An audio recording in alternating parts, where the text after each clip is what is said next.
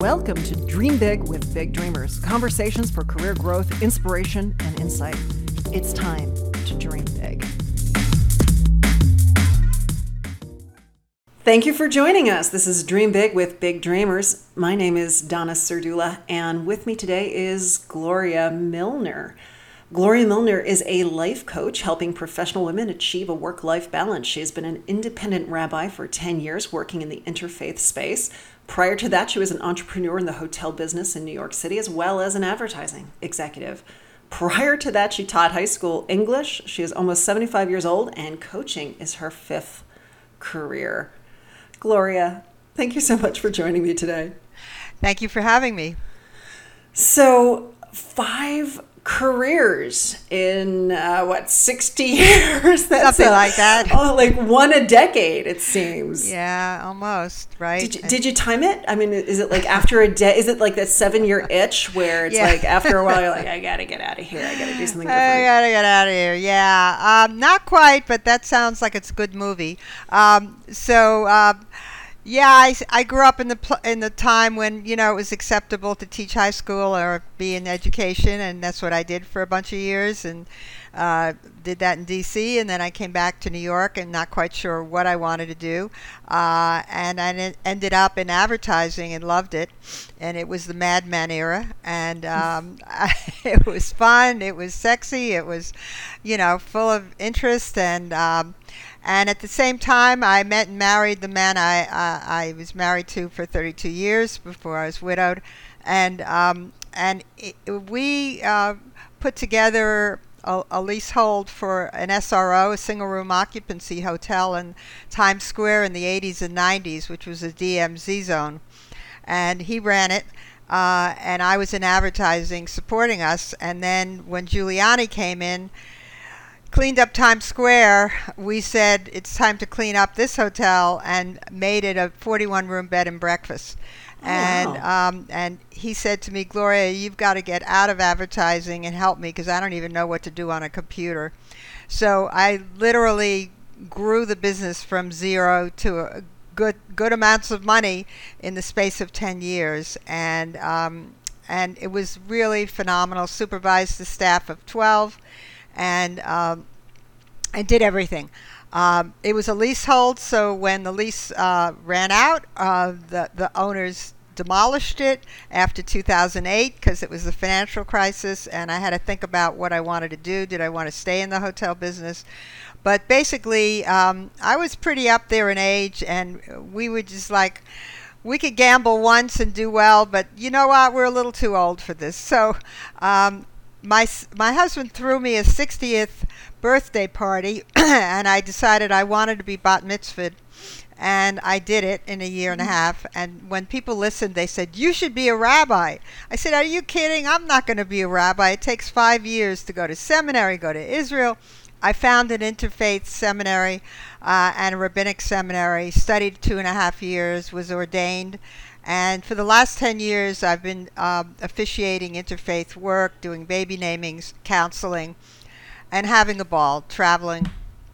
Then COVID happened, and everything shut down. So what ended up happening is that my son, I have only one son, and he's brilliant and great and close to me. He said, Mom, some of the same skill sets you had in the rabbi world, did you ever think of coaching? So I said, no, I never really had. I enrolled in IPEC, which is a fabulous coaching school, studied during the pandemic last July for about 8 months, and was certified and really have some nice clients now. And I decided as my niche that it would be my story, helping professional women create a work-life balance, because that is something I never had any help with. I had to juggle, career, husband, son, everything, and I didn't really have much help. So if I could help some women do this, that's what it is. So in some ways, it seems like you're kind of going back, right? Because you started out teaching, which right. in my mind is helping, it's imbuing, it's providing that mentorship and assistance.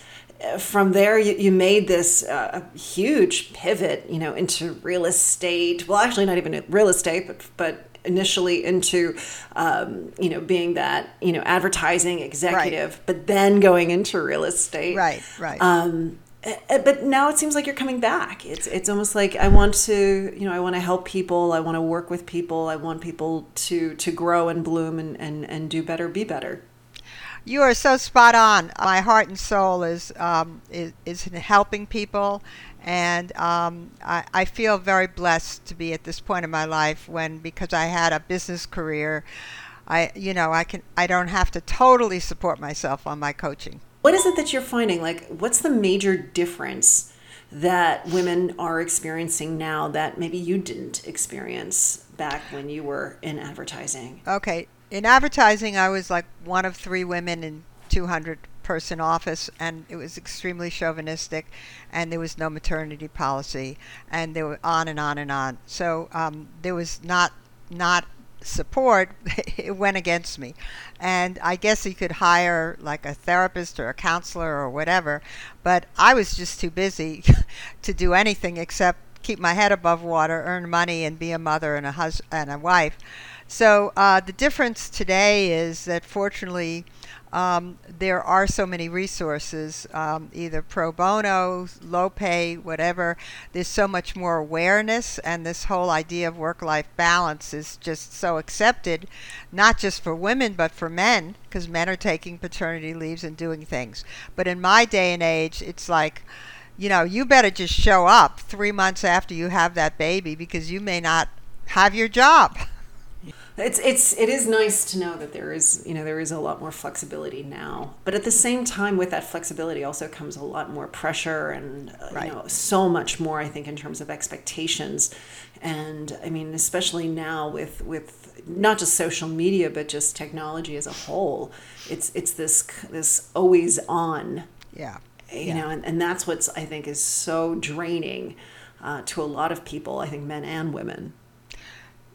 I think you're absolutely right. I work with one woman who's an executive on the West Coast, and I think the idea of time management always keeps coming up, particularly with remote work. So people are finding that they're working longer hours because they don't commute back and forth, and there's no end of the day. And do they take a lunch break? And then, what do they do? So I think with COVID and the way things are now, I try to help people just, balance their life so that they do have a life and they're not giving their work everything and neglecting their husband or their partner or their child or their themselves. And usually they are last. So whether it's lack of exercise or perhaps doing meditation, that would be good. And coaching is a very specific, accountability modality where you're holding people accountable for their actions and saying, what are the specific goals you want to achieve, and how can I have this life, and what am I going to do to get it? And it's very gratifying to work with clients for a few months and see where they have been, and no miracles, but if every little bit they have an accountability and they have more peace in their life. I mean, that's the win for me. Yeah. Like, when does a person realize that they need to be working with you or someone like you? At 3 a.m. when they wake up in a sweat and say, "Help!" I think that I think that a lot of women put themselves last. So Yeah. it takes a lot for someone to be over the top and say, "You know what? I need help." And that's a big thing because I remember someone had said to me when I had my first son, they said, when they always say to you, always put your oxygen mask on first before you. right, right, exactly. And they said, use that metaphor for other things. That's That right. analogy is one where, you need to take care of yourself, because if you're not taking care of yourself, you can't take care of anyone else. And yet Absolutely. it's so easy to always put yourself last. That's right. You're absolutely right. So I think, that's kind of a lighthearted way of saying it. But then uh, basically, I think that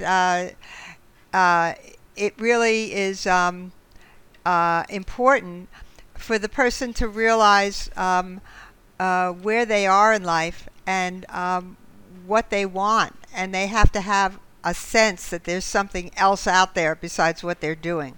And so if they don't get to that point and say, I need help, but I think there might be another way to get there, that's the good combination. And the third is that, I am on social media, I am posting, I am engaging with people, and it's about repetition. And someone might like my post and connect with me, but they're not ready. But maybe in 3 months something happened and they all of a sudden are, wow, I'm ready now. I think this Gloria Milner lady, maybe I'll connect with her. So it's a variety of things. Yeah. What does that look like to work with you? I mean, what does that engagement look like when a person says, okay, Gloria, I need help? Yeah. Well, first I would do an introductory call. Usually it's a complimentary session, and find out what their needs are, what they want to accomplish, and if they are serious, if they do want to do the work, because it's not like you're spoon feeding people. They have to really be accountable and do the work. And then we talk about, usually if it's once a week, once every other week, usually 45 minutes, and usually some sort of a commitment 2 to 3 months, because nothing happens overnight. So someone has to generally be willing to just engage for a few month period to have any changes happen.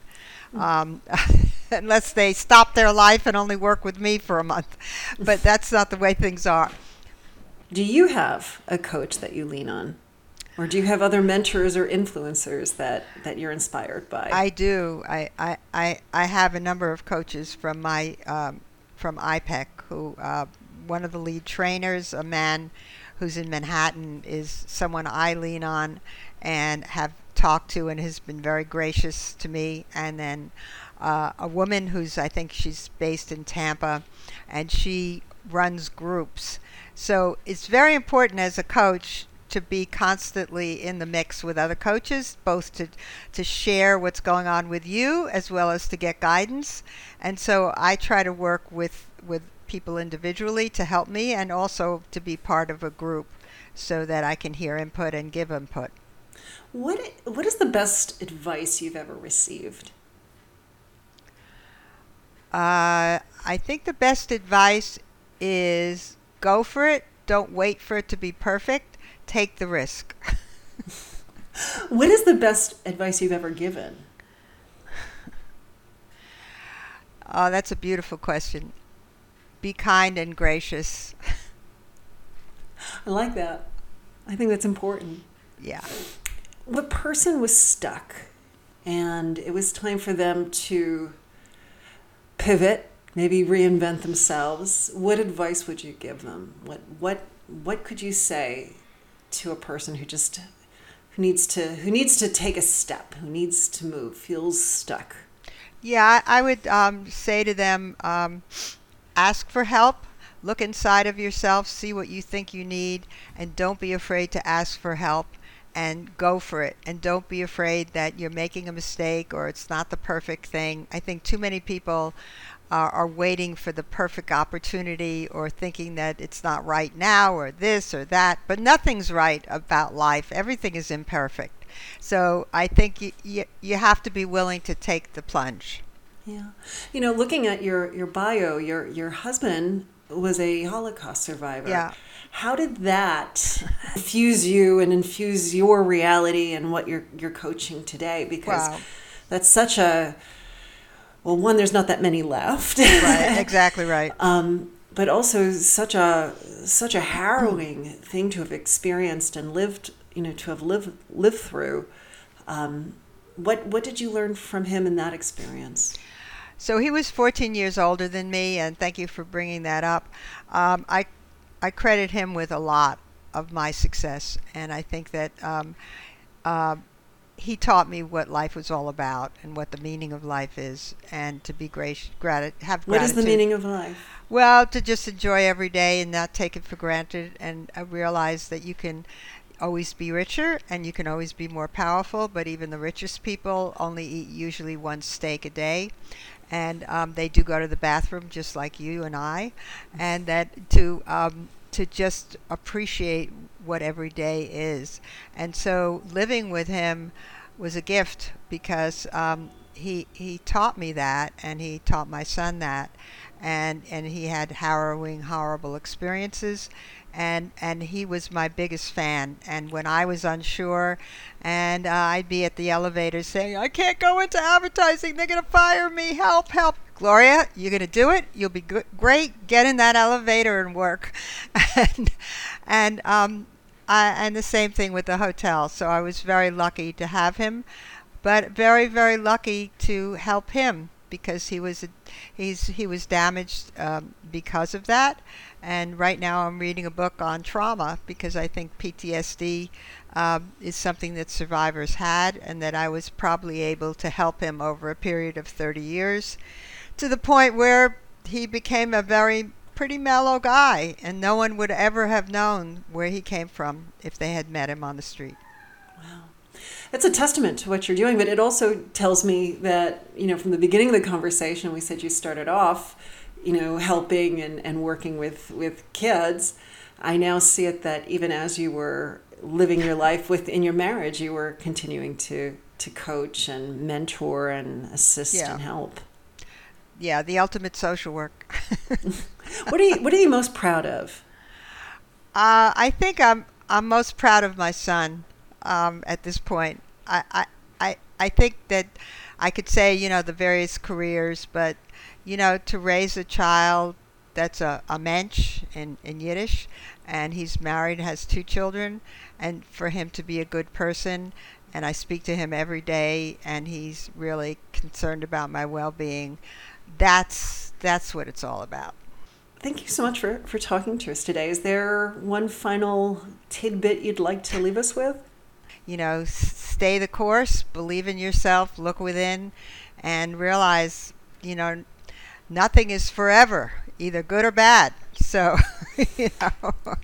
make it happen. Make it happen. Thank you so much, Gloria. Thank you for having me.